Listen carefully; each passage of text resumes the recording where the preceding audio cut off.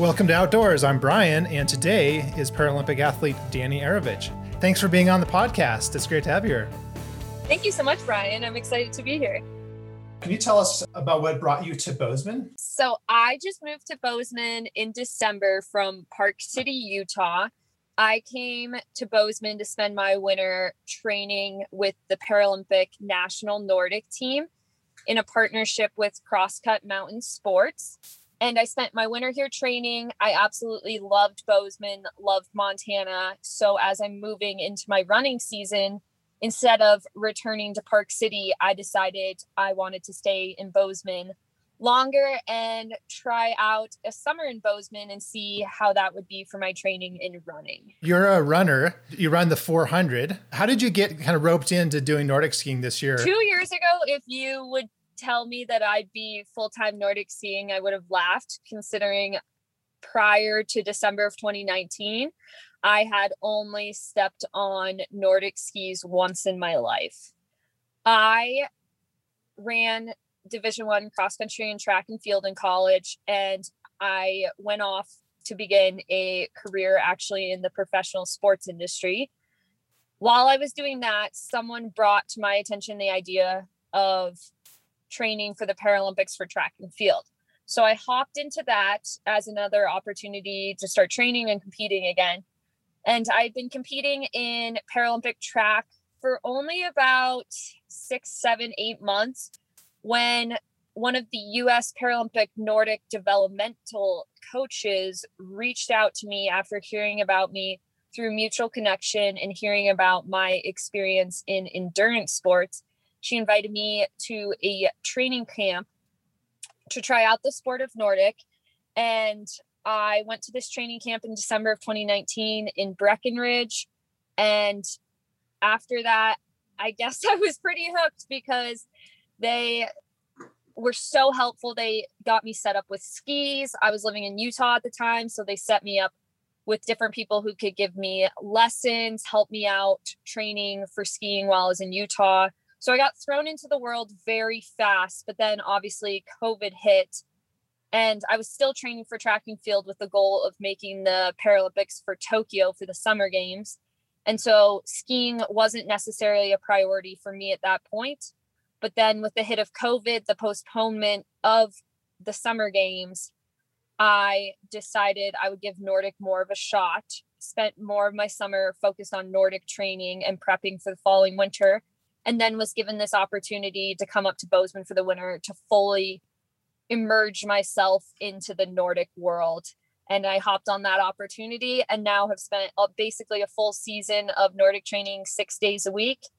Was even able to go to Europe at the end of the season to represent the US for a World Cup.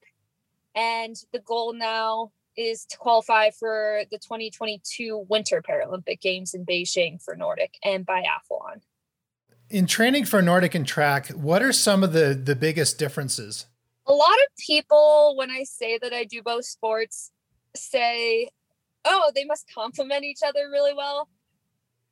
I don't really see it, honestly, because in track, I run the 400 right now, which is obviously more on the sprint side, whereas I could definitely compare Nordic skiing a lot more to distance running. And that is my background. So I did really like the aspect of Nordic that is the endurance base.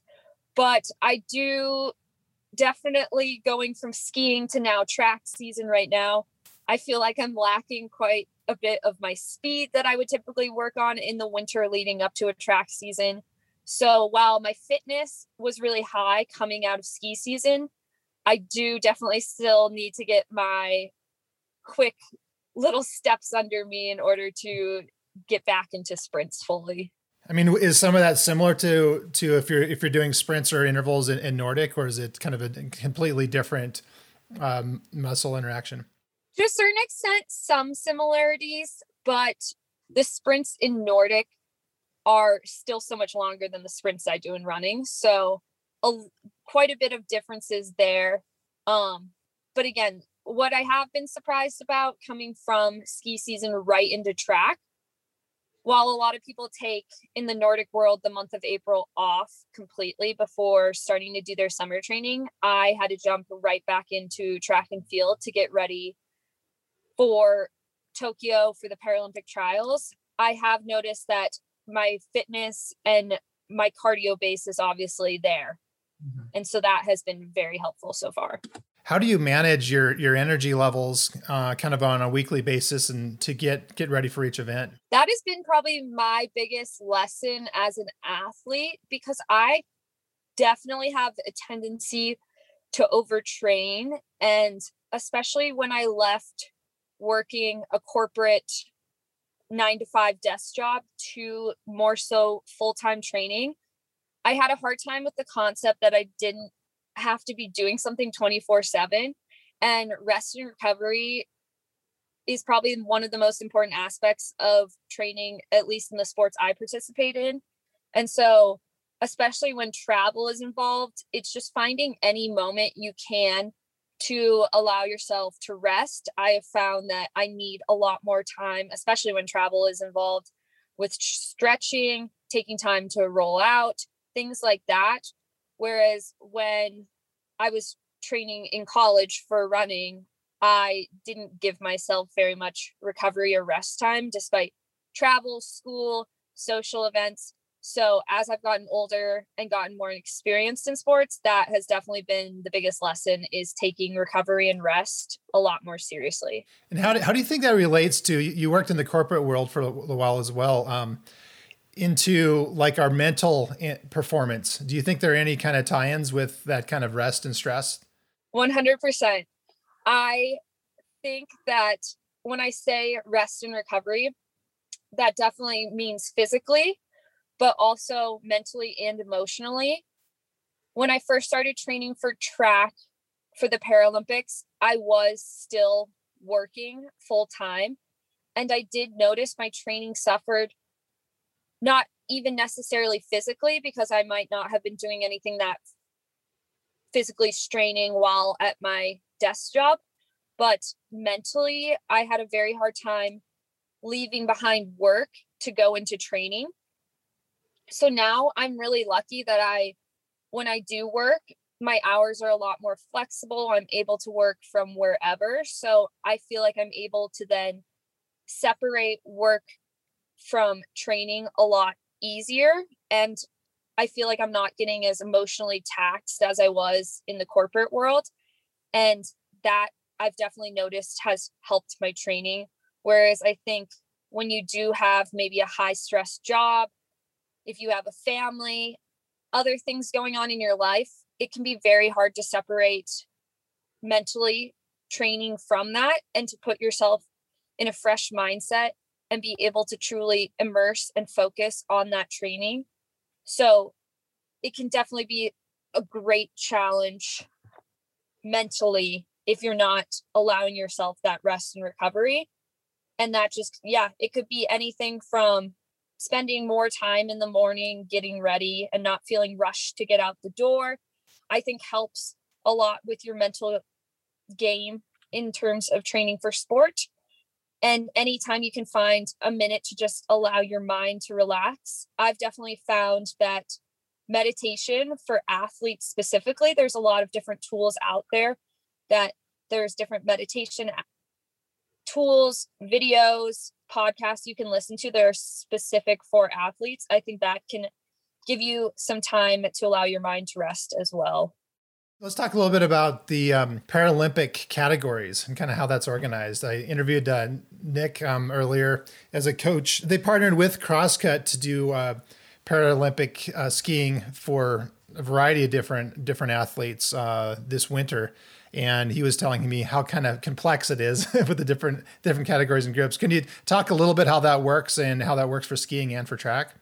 Yes. So with the Paralympics, each sport has its own system of classification and categories to make the sport and the game and the competition as equal and as fair as possible. But the challenge with that is, particularly in some sports that aren't as large or as well participated in worldwide, there's just not enough people to maybe get as specific as they'd like to in terms of categories.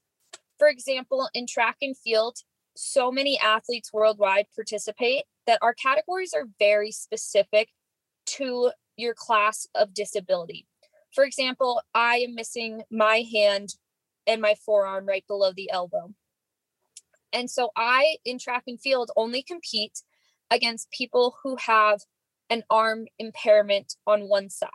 So that could be another amputation. It could be a paralyzation of sorts. So any type of person who has a single arm impairment is who I compete only against. With skiing, there isn't quite as many categories just because the sport doesn't have quite as many individuals worldwide competing. So I, for example, compete only against people who are standing, basically meaning they don't have an impairment that affects them that they would need to be in a sit ski, whether it's a double amputation, a single amputation above the knee, if it is some type of paralyzation, spina bifida, etc. So I could compete against someone who is missing both of their arms, has a single below knee leg amputation, who has a paralyzation in a foot. There's a lot of different categories I could compete in.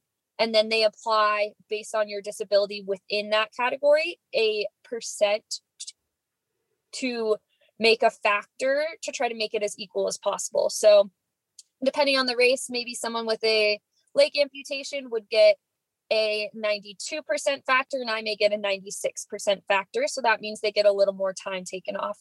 So in Paranordic, there's basically 3 major categories. And then within that, you get your percents. There's sit skiing. So they are in a little bucket with 2 skis attached, and they only have the one style of skiing. Then there's standing skiing, which involves classic and skate skiing, typical to similar to able-bodied. And then there is visual impairments. We're working on a series of illustrated books for the Bozeman area. Just had The Last Best Ski come out, which you helped me get the word out on that. Successful Kickstarter campaign and selling at local shops. We're following that up with The Last Best Bike for mountain biking coming out this summer. And then after that will be The Last Best Hike, which will be foot trails for hiking and trail running, sky running, everything beyond that. One of the reasons for doing that project is to encourage all sorts of people, not just elite athletes, people at any age and any ability to get out there and start exercising outdoors specifically, and ideally with groups of people when it's safe to do so. So what do you think are the benefits, mental health and physical benefits, for exercising outdoors together? I have definitely seen in my own personal life the positive effects of spending time doing outdoor activities. I grew up in Boise, Idaho. So similarly to Bozeman, a very outdoors focused town. And we grew up downhill skiing, going on bike rides, going on hikes, going camping, etc. And I would say for myself, for a long time, I didn't truly appreciate it growing up. And I always dreamt of living in a big city and going to the East Coast and living more so a lifestyle like that. And when I went to college in Indianapolis, Indiana, I right away noticed how much I missed having outdoor activities, having mountains, having access to skiing in the winter. I missed it so much. So when it came to graduation, I gave up that idea that I belonged in a city, and my goal was to get somewhere back out west. And I ended up in Salt Lake City, Utah, which again is a great spot for outdoors activities. And it has become, especially now since living in the West again for the past few years, such an important aspect of my life. And I feel so lucky that the sports I do participate in at an elite level do involve time in the outdoors. I think that it is so important for people's, like you said, mental health, emotional health, to be able to have access to the outdoors, to feel comfortable, even if they aren't an expert, being able to get outside, find a new passion, find a new hobby. And I think especially living in Bozeman, we just have such great access to everything from biking, skiing, hiking, etc., that it's such a shame if people don't take it full advantage of that. So what are you most excited about this summer coming up? What are your near-term goals? So for this summer, I am going to be training still for track and field. I have Paralympic trials at the end of June, and from there I'll know if I'm going to Tokyo.